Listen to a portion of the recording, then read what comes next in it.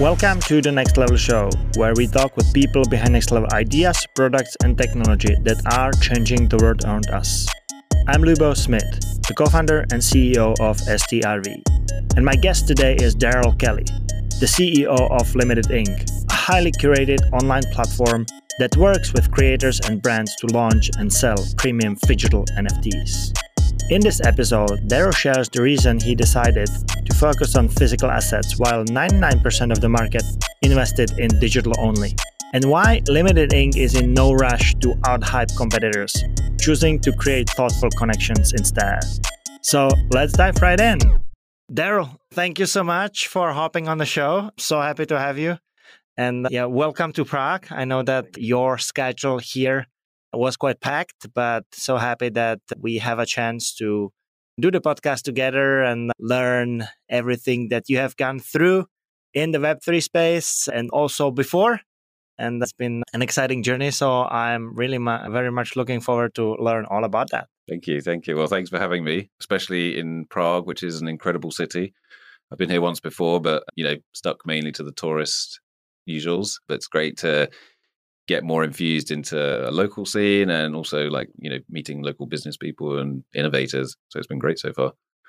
Lovely. Well, you came during the Prague Blockchain Week. Mm-hmm. Last time you were here was mostly the touristy stuff. Yeah. How would you compare the two? What do you think Prague has to say when it comes to the global tech scene or blockchain scene? I'm really impressed, to be honest with you. I mean, I didn't really have any expectations because it's a new place for me in that kind of sense. So, but I am completely blown away. I mean, I know some Czech investors in the NFT scene, Grateful and a few others who we've become, I'd say part of the same army when it comes to, Bored Apes and that kind of stuff. And that's been a fun scene online, but getting here and actually meeting and greeting real people and seeing who's behind the PFPs, if you like, and just seeing all the, budding enthusiasts as well. Very lovely to come and speak at the event the other day. And just in that audience, there were so many people who were really enthusiastic about what we're all doing. So quite incredible. Yeah, I know that you have a very interesting take on the Web3 space and how blockchain should be leveraged and what are not the use cases to follow. Is there an easy way how you would describe your position on how to look at blockchain? Well, I mean, I would say what we do at LTD.INC is definitely very niche, but I wouldn't say it's the only way to do it either. And even in the niche we're tackling, which is digitals, I'd say there's even a number of ways to do that. But we certainly have developed a certain product, which we've started building in 2020. So quite early on. And it came from essentially me having been involved in Bitcoin since 2016 and then kind of watching the space develop. And I always had an interest in art and fashion and, limited edition collections. And so I had a kind of unique knowledge of those two worlds.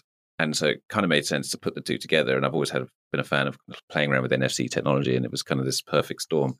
So that's why we've kind of gone down that road, and it's been really effective to kind of help brands and artists produce real world products and solve real world problems using the technology that, provides basically verifiable scarcity. So, yeah, but I mean, there's so many use cases. I think people have, develop tons of stuff on a blockchain. You have mentioned a word that might not be familiar to everybody. Digitals. Digitals, yeah. Not a particularly nice word, I must admit. But sounds interesting, that's for sure. But how would you describe digital? What it is, how it works? Yeah. Why does it matter? Yeah. Okay. So again, it's a word that stuck with us, and I think when we started, we had we've got a PR firm, Waxman PR, who are investors actually in LTD.INC, and they're the number one PR firm pretty much in Web3. And, we said to them and, our advertising agency, we said to everybody, if you can come up with a term that really coins what this represents, then I think that's going to be a huge kind of market, because digital, the reason we stuck with digital, it really does kind of summarize what we're trying to do. And that's create products that exist in a physical world and a digital world. And so the way we do that is by binding them by NFC technology. So there's actually a digital twin of the physical objects. It could be a hoodie, it could be a piece of art. And so the idea, quite simply, is just an object that exists in the digital world and in the physical world. So, and I think as we go more and more digital, having the ability to even like show off your physical collectibles in the digital world is quite an interesting concept, because the digital flex, if you like, we collect these PFPs, or we collect Artbox, art on chain, or RX copy one of ones, whatever that might be, whoever your favorite artist is or your brand. We keep these collectibles in our wallet. And I believe the wallet is going to become the kind of the new social media of the future. Like, people are going to be following people who are big collectors, or looking at what other people collect and collecting them because they like who they are, or they like what they represent. So having the ability to actually show off that you own this piece of art on the wall, but also have it in your wallet, is, kind of allowing that product to exist in two worlds at one time. So it was like an interesting play from the branding perspective to make sure, how do you position yourself? How do you pick the right branding for it and the name? Exactly. Yeah, exactly. And Fidgetals, it hasn't gone away, basically. It keeps sticking around. And so when you say it, people know what you mean, I think, mostly. And so, we've kind of adopted it. And it is pretty self-explanatory, but to be honest, I haven't seen many people using it just yet. But I think that will change. And the reason I think that will change is because an object has never really existed in both worlds until recently. And really until and I'm not saying we're the first to do it necessarily, but you're going to see more and more of, and look at the other brands doing it, 9DCC, and there's quite a few others who are going after the kind of phygital space, because it just makes so much sense. Let's look at the art world, let's look at the fashion world.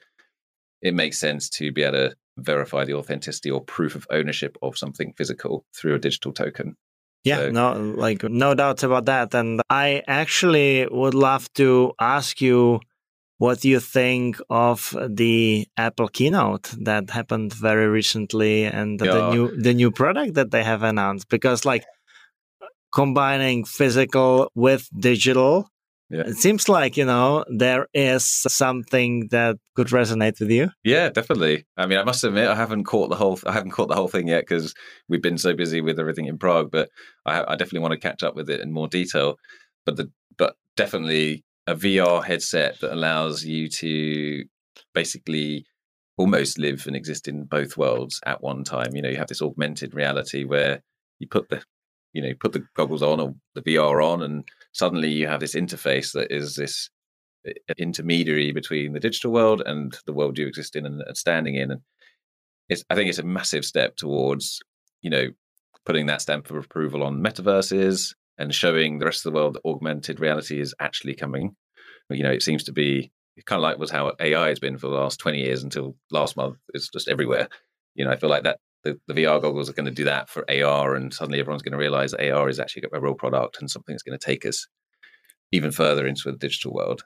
What was very interesting for me is that they did not really use the word metaverse, as far as I'm concerned, and I haven't managed to consume the entire over 2 hours of the presentation, but they used totally different words to describe more or less the same thing that a lot of other people and organizations were trying to go after, and that's spatial computing, right? They kind of branded that category totally differently just for themselves. But to me, this is an extremely interesting take from the marketing perspective, for a simple reason. I think that metaverse has become an overused buzzword. Yeah, like NFTs. And NFTs, like Web3, like a lot of these terms that we hear on a daily basis. And as much as they rely on very similar technology and very similar principles, they just use an entirely new term that was not really floating around that much. Yeah, I think very smart move. We've started to do it a lot more, is, really reduce the terms of, when you use certain technologies, no one really uses the technical terms behind them. You don't know really how the electricity works, for example, and all these kind of other technical ones. But same for them. I think it's good to drop that lingo that, everybody's sick of hearing, and just call it what it is. It doesn't need to be. And I think they've clever distancing themselves from these buzzwords that, right now are very bearish, I'd say. Yeah, I think that there is 2 points of view on that, right? The first one, using the term can really help elevate your idea, can help you to set the direction and so on. But when the term becomes overused, then a lot of people start using it, and a lot of people start using it, but they are not true to it. They are just like leveraging it because it's a hype, right? Buzzword, exactly. Then it becomes very tricky. And like you mentioned the example about electricity, right? But I could go and like add another example that like when we look at different kinds of digital products today, we don't really look at the infrastructure they rely on, right? No one says, oh, we are on AWS or we are on Google Cloud. Exactly. Or like the types of languages they use or technologies, frameworks, whatever that is. The internet, I mean, no one really knows half of what goes on behind the internet. In the end, what you care about is only the user experience, what you are getting out of it. And I think the majority of the focus should definitely be there. Yeah. Apple have always been really good at doing that as well, haven't they? You know, they never really sold a phone for its capacity to call people. It was always, okay, well, what does the phone do? And, you know, they played on the camera, for example, which was always a big feature of the phone, which it makes sense. They're a lifestyle product, aren't they? What was your background before joining the Web3 space, and how did you decide that this might be something that would fulfill your life for a little while? Yeah, for my sin. It's been a rocky, you know, such a volatile market, isn't it? I don't think I really understood that part of it when I was getting into it. But I come from real estate, insurance, finance, actually in Barbados as well, which is a Caribbean island. So, you know, quite a chilled environment. But at the same time, my brother and I were business partners, and we started and built our own businesses together. So we've always been very used to long hours, working for ourselves, no weekends, working late, getting up early, you know, everything you need to do to start your own business. And it was through those businesses we were introduced to Bitcoin in 2016, and we ignored it for a while. I think like most people, especially that early as well. It was really like, it was like $250.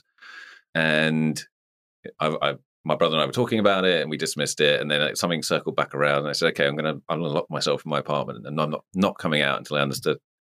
And it took me 3 days or something like that. And I literally went in Friday, came out Monday morning, and I was like, well, this is going to completely change the world. Digital scarcity is this new concept. And I was like, wow. You know, and again, that wasn't really understood back then either. You know, you had to be in this really kind of small crowd of people to kind of take that step and invest in Bitcoin, because it was even so volatile then.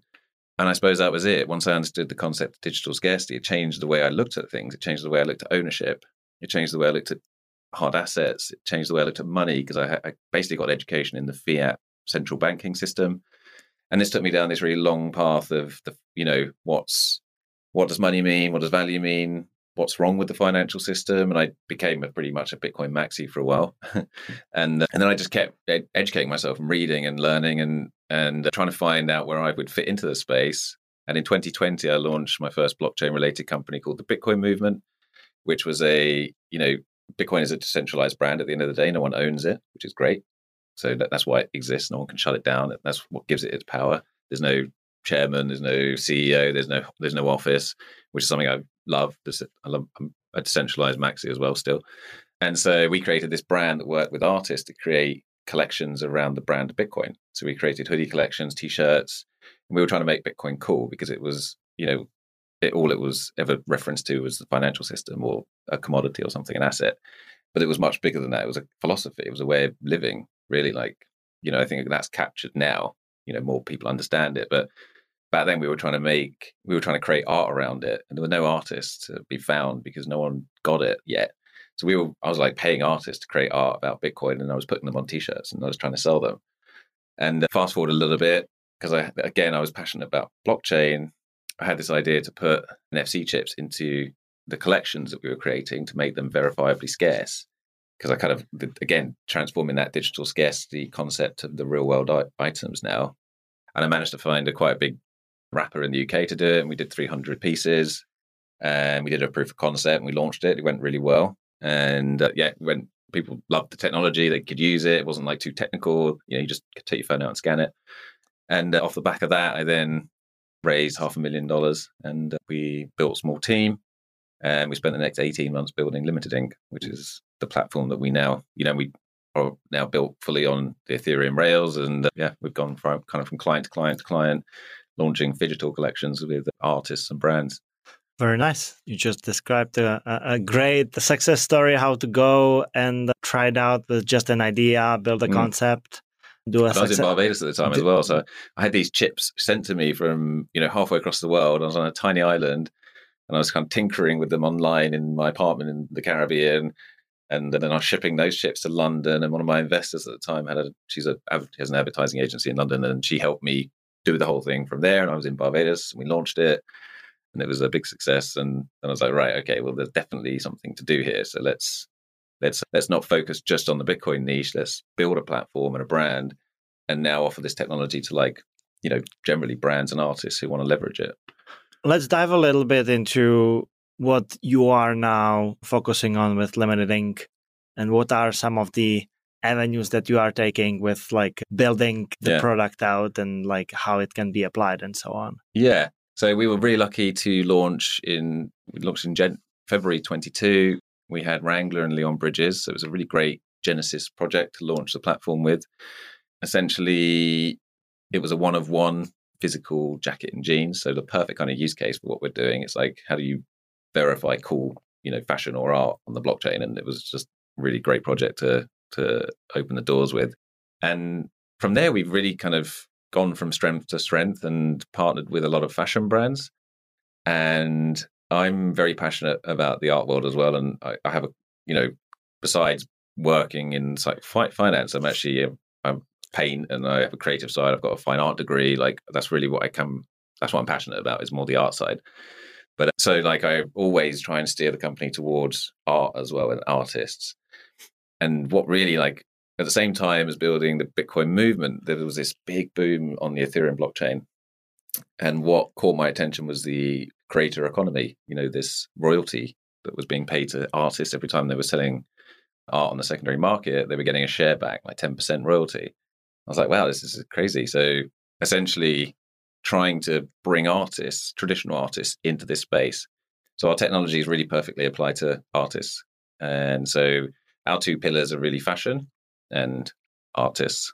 And that's we're trying to work with, reputable artists. It doesn't mean you got to be well-known or famous or what we don't want to open the doors up to everybody. And suddenly we've got scammers and rug pulls and everybody minting digitals, and there's no kind of curation and quality control, because we do want to kind of create an ecosystem where people associate Limited.INC with quality and reputable brands and artists, so that when they're investing in those items, they know that they potentially a store of value. I mean, we can't make any guarantees, but it should be that they're putting their hard-earned money into something that actually has a long-term brand or artist behind it, continuing to create professionals.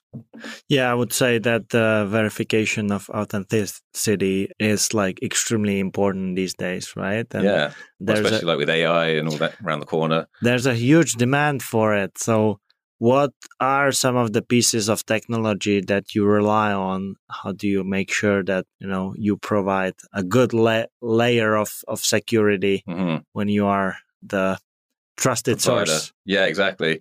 Well, one thing we did do, which actually came along the journey of after we'd launched, and it came through conversations and feedback from our clients.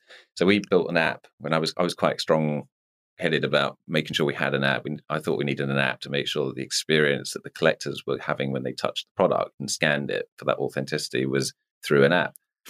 But people raise queries about it, like what happens if Limited.INC does, for whatever reason, disappear? Okay, well then how do people interact with it? So at that point, we actually changed our model and we made it so that you can also scan the product by just tapping your phone on it.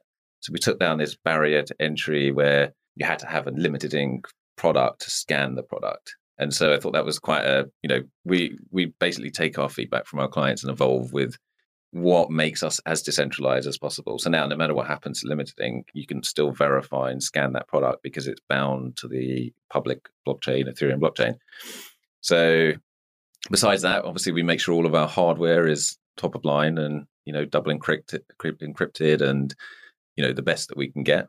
And, all our R&D and stuff is, put towards making sure that our product has, staying power and technologically hard. Is it expensive to insert these NFC chips into the physical products and bind it with the blockchain record? So no, it's not terribly expensive. It's not as expensive as most people might think. What's expensive was the investment it took to build the platform and the minting facility to make sure that we can do it for our clients. But actually now we've done that, we've made that investment. It's really at quite low cost to actually produce a limited edition collection. Where we're finding it to be quite expensive is actually on the Ethereum blockchain and all the gas fees that we have to pay.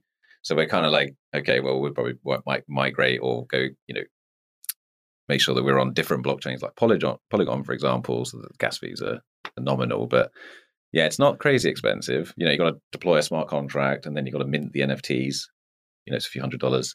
I meant from the hardware standpoint, because you have to input the chip in like every individual item. Yeah. Right? So do you also take care of that process for your clients? Yeah. And again, we're quite flexible. So we work with our clients and basically depending on what they need, we can do. So for Wrangler, they do all the manufacturing themselves. They're the company, the denim company. So we just built the chips, programmed them, minted them, and sent them the chips. Then they put them in the product. For Ape Rave Club or Skoda, we did everything. So, we took care of the 100 pieces, we put the chips in, and then we shipped them out as well. So the client didn't even, touch anything. So it really depends on what the client's capacity is, how much they really want to get involved, and we take care of. So it seems like you are preferring to do the white glove service versus scaling it to crazy numbers and not having control on. It's very much a white glove experience. Yeah, and I'd say that from the ground up, like even on the conceptualization of the project, we take much more agency position when we're talking to a client. Like, okay, because we don't want to launch a product that we don't believe in either, and that's a big part of making sure the curation is up to a certain standard.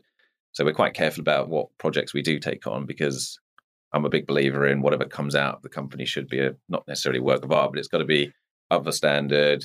Beautifully made, and packaging, everything we're very careful with. And so how do you balance keeping the level of clients above a certain bar versus also proving that you have some traction? Things are working well. Yeah, it is a fine line, because we've all got shareholders to answer to and a business to run. So just very carefully. It's a balance of quality and quantity and volume. But I'd like to position ourselves to be high ticket valued items as opposed to volume. I don't want 1 million NFTs out there trading for $10 each. I want 100 out there or 1,000 out there trading for 10,000 each. If it's art or if it's fashion, that kind of model. Yeah. Has your perspective on how you are building Limited Inc. changed throughout the past couple of years, since today there is not a huge demand, or certainly there is not a big hype around these? What did it cause on your side? So we've always been physical first. So we were building before NFTs blew up. The fact that NFTs blew up while we were, just before we launched, really, was actually, I don't know if you call it a benefit. I suppose it was, but it made the space very busy and very competitive, and we were always physical first. So actually, the state of the market doesn't really impact our business model. Like, we basically launched limited edition collections that are backed by the blockchain. So the NFT, the lingo, it can all fall behind. Doesn't really matter. You don't have to get the NFT. You don't have to have a wallet in order to scan one of our products. You just take your phone out and you scan it. And so the idea behind us has always been to put NFTs in people's hands. Like when you take one of our hoodies, it's actually an NFT, but no one knows that. So, but if they want to and they have the knowledge, they can get out their wallet and they can come and buy the NFT or claim it. And then they have the digital twin attached to the physical. But if they don't, we'll custody the NFT until they understand what it means and want to take ownership over it. So I'd say, yes, we've definitely been a bit more careful about the language we use. So, everyone's dropped the terms NFT, Web3, blah, blah, blah. So we've adjusted like that. But I'd say, if anything, the phygital component of what we do has been more attractive to people, because digital asset class, which, I think what the bull market just did was put that asset class on everyone's radar. So now I think everyone understands the idea of digital scarcity and digital assets, and the fact that, art can exist on chain and digital art can have value. But that market's now boomed and bust, and we're down in the bear market, and everybody's looking for a way to give value to their collectors, and brands are looking for ways to basically do cool stuff in the space, but without delivering another digital asset. And so they're looking for ways to do it. And we're the perfect kind of model, really, because, again, we can put something tangible in people's hands. They don't have to get into the nitty gritties of what it is and how it works, but it is an NFT. So we're still as busy as we always have been, really. Well, I'm happy to hear that you have found a use case where, the hype cycle does not really influence you. Yeah. Does that mean that majority of your clients are not coming from the Web3 space, that you have a blockchain-based product that is pretty much ready for the masses and that anyone can use, as long as you want to have something of scarcity that Exactly. You will put your technology on, but people and companies are coming from all. Most of our clients now are Web2, looking to do something interesting, and our product could be given to, for example, Skoda, who are giving the 100 hoodies to their community. They're not selling them, which means essentially they've paid us for a service to create this collection, and then they're giving away these as, tokens of appreciation to their community. That's both Web3 and Web2 communities. And so we've now been in conversations with other brands through this Prague experience, and people really love the idea of what we're doing. So I think that's kind of where we're going to focus our energy for a while, is, enabling brands to offer an elevated and enhanced experience through the product that they already deliver, but applying that layer of technology makes it even cooler and fun. Is there some collaboration across your different engagements? Is there any benefit to it, or it's pretty much like bespoke? You tailor it to everyone's needs and they are then on their own? What do you mean by that exactly? That if let's say somebody has two pieces from Limited Inc. from different collections, whether there is a play on that.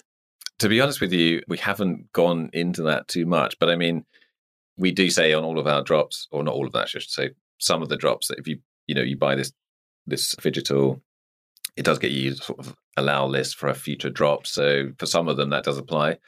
But it's definitely something we want to do, which is build in that kind of, collector loyalty mentality.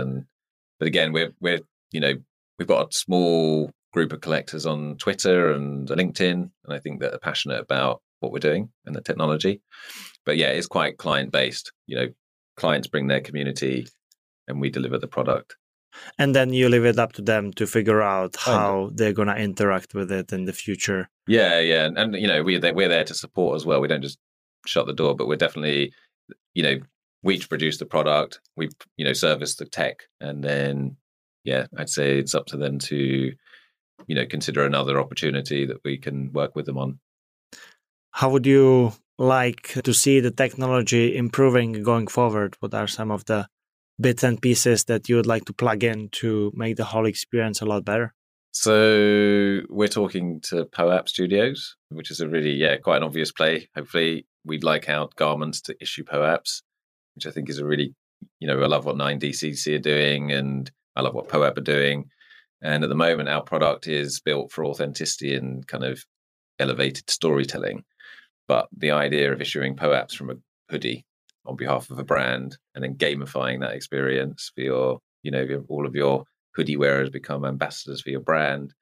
That's a really interesting concept, because you have all these people running around distributing POAPs from, let's say, Skoda, because they're hoping to be the winner of something down the line. So gamifying the experience, I think, is an interesting concept, because at the moment, what we do is pretty basic. I mean, it's not, but it is like, you scan it and it's real or not. It's not that fun unless you're the owner. And do you also find it interesting for the non-tech enthusiasts to get on board with this? Or do you feel that there are certain limits still when it comes to interacting with the technology? Yeah, I think the biggest limit is still lack of Web3 wallet users. You know, we built this technology to further the adoption of Web3 and blockchain, really. But it's gone up and it's gone down again, and we're left with just, a small pool of Web3 users, really. So, we've had to develop ways to make it easy for Web2 users to come onto the site and buy NFTs without having a wallet, for example. But that's not really where we want to be heading, but we've had to adapt to the market. So I suppose I'd like to see it easier on board ramps. It should be so easy. But I know banks are against, they really want to slow this down because they have such, I don't want to go too much into that part of it, but, banks are fearful of the whole industry because it disrupts the banking system so much. So they make it very difficult for onboarding people into the crypto ecosystem, and that's their purpose. But if it was a much easier, and let's say even Apple developed a wallet and one day we all woke up and everyone had a wallet on their phone, that would be great. So yeah, wallet use and accessibility would just make everybody's life a lot easier. There's some friction at the moment that's, put there on purpose. I think will disappear eventually. Yeah, there is definitely a lot of friction on that front with the wallets. I'm not a fan of, and it's not user friendly. It's not at all, and I think like it scares a lot of people off. And also the other fact that you mentioned that you rely on Polygon and the gas fees to pay for the transactions can get pretty wild. For sure. And even if you want to do something really nice for the community, right? For your tightest circle of people that you have around you, there's still like some money involved that they have to chip in just to mint. Absolutely. And I feel like when this gets removed, like in my personal opinion, people should not even know that they are interacting with blockchain. But they should be provided with the level of security that blockchain provides, right? And once we enter this level, then I think next phase we will see a lot bigger adoption of the products, right? And it goes back to what I was saying previously, that like we don't want to be putting the labels out in the front, but we want to focus more on the user experience, right? Exactly. Let's build a great user experience. Exactly. Let's not name this the next Web3 project, NFT project, AI, whatever the buzzword of the day is. But what problem does it solve, and how does it make my life better? Yeah. I think if we focus on these two questions, then I tell you who does it really well is POAP. They've really done a great. I know they eat a lot of the costs. I think they pay the gas fees for all the transactions. So I don't know how sustainable that is, but what they have done is they put NFTs into people's hands without them even really knowing. They've got this mechanism where you can just put your email in if you don't have a wallet, and then you can get it later, which, so there's millions of people out there with POAPs, and they've just made it really user-friendly. 100%. And like, if you are smart about selecting the right blockchain where to deploy, and I don't want to be like name dropping here, but I don't think that there is that many reliable options to pick from. No, unfortunately. If you think about it, when you are picking the blockchain, it needs to be ready for scalability. And I'm pretty sure that at some point Ethereum will get there. For sure. There's nothing taking Ethereum off of its second place now. I strongly believe that. This is not financial advice, but I really believe, the traditional financial system will shift over to Ethereum.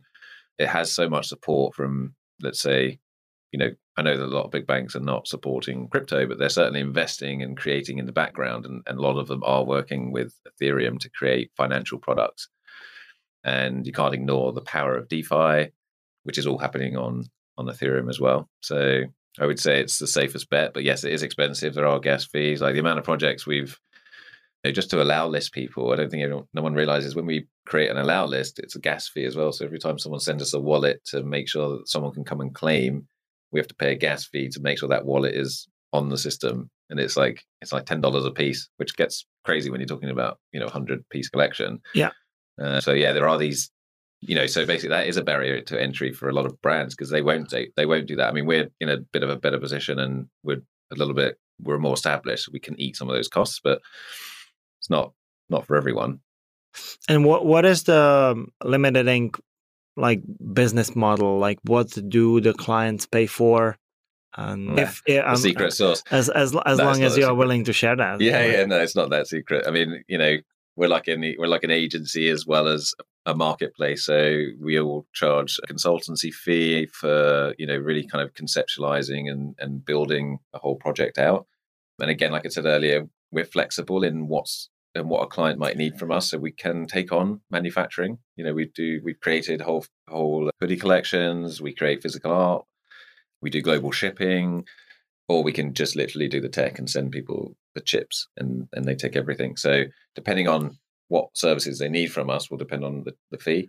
And then we take, and depending on that structure as well, we do a balance between an upfront fee and a percentage of sales on the primary market if it's an actual launch of a sale. And then the big goal of Limited Inc. is to launch our phygital marketplace. So that's basically enabling peer-to-peer trading. So you have a Supreme hoodie, you want to sell it now, and you've bought it a year ago, you're trying to sell it for twice the price or whatever. I'm a buyer, I want to buy it from you.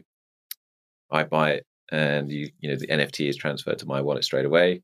Supreme are paid 10% royalty on that transaction, and Limited Inc. the marketplace is paid 5% or whatever it might be on the royalty as well. So we factor ourselves in on a royalty for all secondary sales too.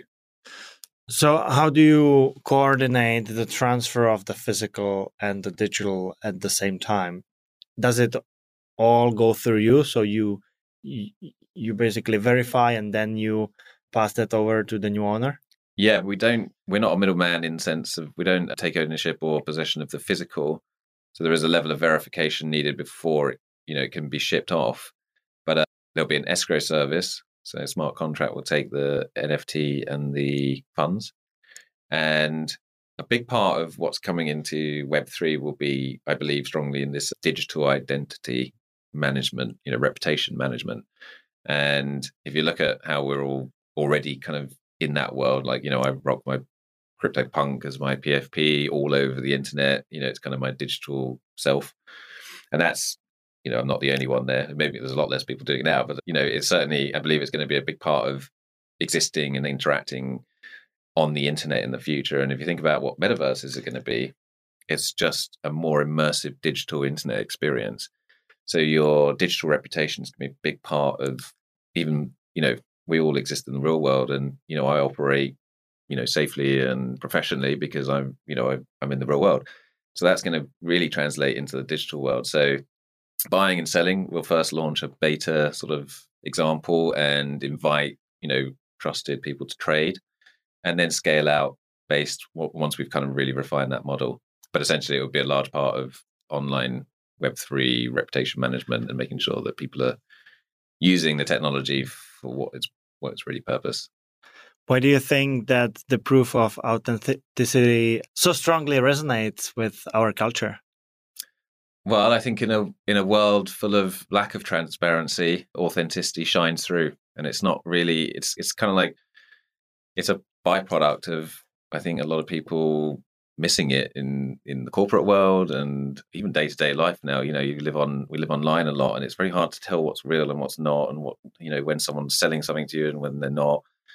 And I think authenticity is part of human nature. We all want to connect on an authentic level, and being able to verify the authenticity of the things around you is inherent in us being human. So being able to do that with something you own and, you care, if you're spending your hard-earned money on something, generally you're pretty careful about how you do that and where you do that. And so the idea of being able to now verify that it is what the person who's selling you it says it could be a really important step towards just building in more confidence and transparency into those transactions. Are you also looking into leveraging influencers? Because from what you were talking about, it was mostly brands for now, but influencers often also sell like their limited items, and they could be big proponents of your brand as well. Yeah, I mean, definitely not against, influencers just influencers are just, individuals who have generated a large following, so as long as they're authentic and, have a cool idea or a good product to sell, then we'll get behind it. I'm not going to help someone, scale up a massive rug pull and, help them drop something we're not also passionate about. It's got to align with kind of what we're trying to create here. We got to be careful, that's for sure. Yeah, exactly. Do you think that this is going to be the new norm, that it'll be standard, that there is a piece of technology in every item that we buy and we verify where it's from? And for sure, yeah. Yeah, I think looking at other brands, Nike and Artifact, they've really stepped into the space. They've done a hoodie, now they've dropped trainers. I mean, it's the perfect application for trainers. If you think about how people trade on StockX, it's absolutely brilliant. So yeah, I think when you see heavy hitters like that test out that technology, and they did really well. I mean, they sold a lot in 24 hours. Obviously, things have slowed down now, so everyone's taking a bit of a, no one's rushing to the market with it. But I think 5 to 10 years, if you're buying something of value, you won't do it unless you're either scanning the actual item or you're scanning a blockchain-backed certificate of authenticity, so an actual token piece of paper that has a chip in it that corresponds to the physical piece. Do you think that there needs to be an advancement in terms of technology, so this is ready for the masses, that like we can put it into all the products, like just to drop the price of the chip and drop the price of the fees to a bare minimum, so it's something very negligible? And I think it will. Yeah, it's inevitable. Like the chips have shrunk in size and in price as we go, and it's it should continue that way. So we use a pea-size chip at the moment, and when I first started playing around with them, it was like a button size. So it's definitely moving in the right direction. I think it's going to be. I mean, the things they're doing with NFC circuitry, and I mean, it's incredible, really. I think in a few years you won't even see the chip. At the moment you can feel it where it is, but sooner or later it will be woven into the fabric. It'll be woven into the paper. You won't really know it exists. And at the moment, you can put one of our products in the wash, you can iron it. It doesn't affect it in any way. So it will become part of the product. And as the price of them drops, more brands will adopt it. And yeah, I can't imagine kids in 10 years, they're going to be taking out their phones. They're going to be in a Nike store. They're going to be tapping it. They're going to be going, yeah, this is real. Obviously it's real that they're in the store, but I mean, they're tapping it and they're engaging with it. And there's a gamified experience by interacting with it, and this is the power of what brands can deliver through that type of product. So I can't see how brands won't adopt it. Do you feel that in 10 years, kids will still use phones? Yeah, that's another question. They'll be tapping it with their hand phone. Yeah, I think. Yeah, I mean, it's funny, isn't it? Because we're already, what would you call? We're already merging with technology, aren't we, with the phone in our hand? But it's just a really bad way of doing it because it takes time for us to put our fingers on a keyboard. But it will be ingrained. It is terrible way of doing it. Like you are filtering everything that you want to do, either that you want to send out to the world or you want to consume through a very tiny screen. Yeah. And we are only leveraging like piece of our senses, right? Absolutely. And when we come up with a technology suddenly that leverages all of our senses at the same time, imagine like what the throughput is going to be. Yeah, like, the experience will be... it gets even scary, right? Because like it could mess our mind also. I think that there is certain limit, right? We don't want to burn out either. Yeah, but I think the way we're going with the exponential rate at which AI is developing, it won't be long until the first prototype is, the Neuralink. Someone's going to do it. It'll probably be Elon Musk. He does it first, probably. Connecting AI into our biology so that we become immediately smarter and, immediately able to digest much quicker. At the moment it's very limited. Yes, we're looking at it through a screen, but we're absorbing through our eyes and our ears, our biological sensory systems. But when you implement AI, that will just change, and we'll be able to, consume a lot more, I suppose, and tap into the power of AI ourselves. Is there a piece of technology that you would really like to see to come out in the near future that would make your life happier and easier? Well, I would have said VR, something that connected us more to the digital world. I mean, in one way, I'm not a proponent of us accelerating into the digital world, but in another way, I am, because I'm excited by it too. And I find it really interesting, and I'm extremely excited by AI. I love playing around with Midjourney. I think it's incredibly exciting and it's part of human nature, isn't it? We kind of get excited by the unknown. It's the next adventure. It's the frontier, isn't it? And I would say it's scary and exciting what we're going towards. I don't think we're prepared for what AI has the potential of doing, whether it's good or bad. So, yeah, I don't know if it's a specific technology, but I'm excited to see AI unfold for sure.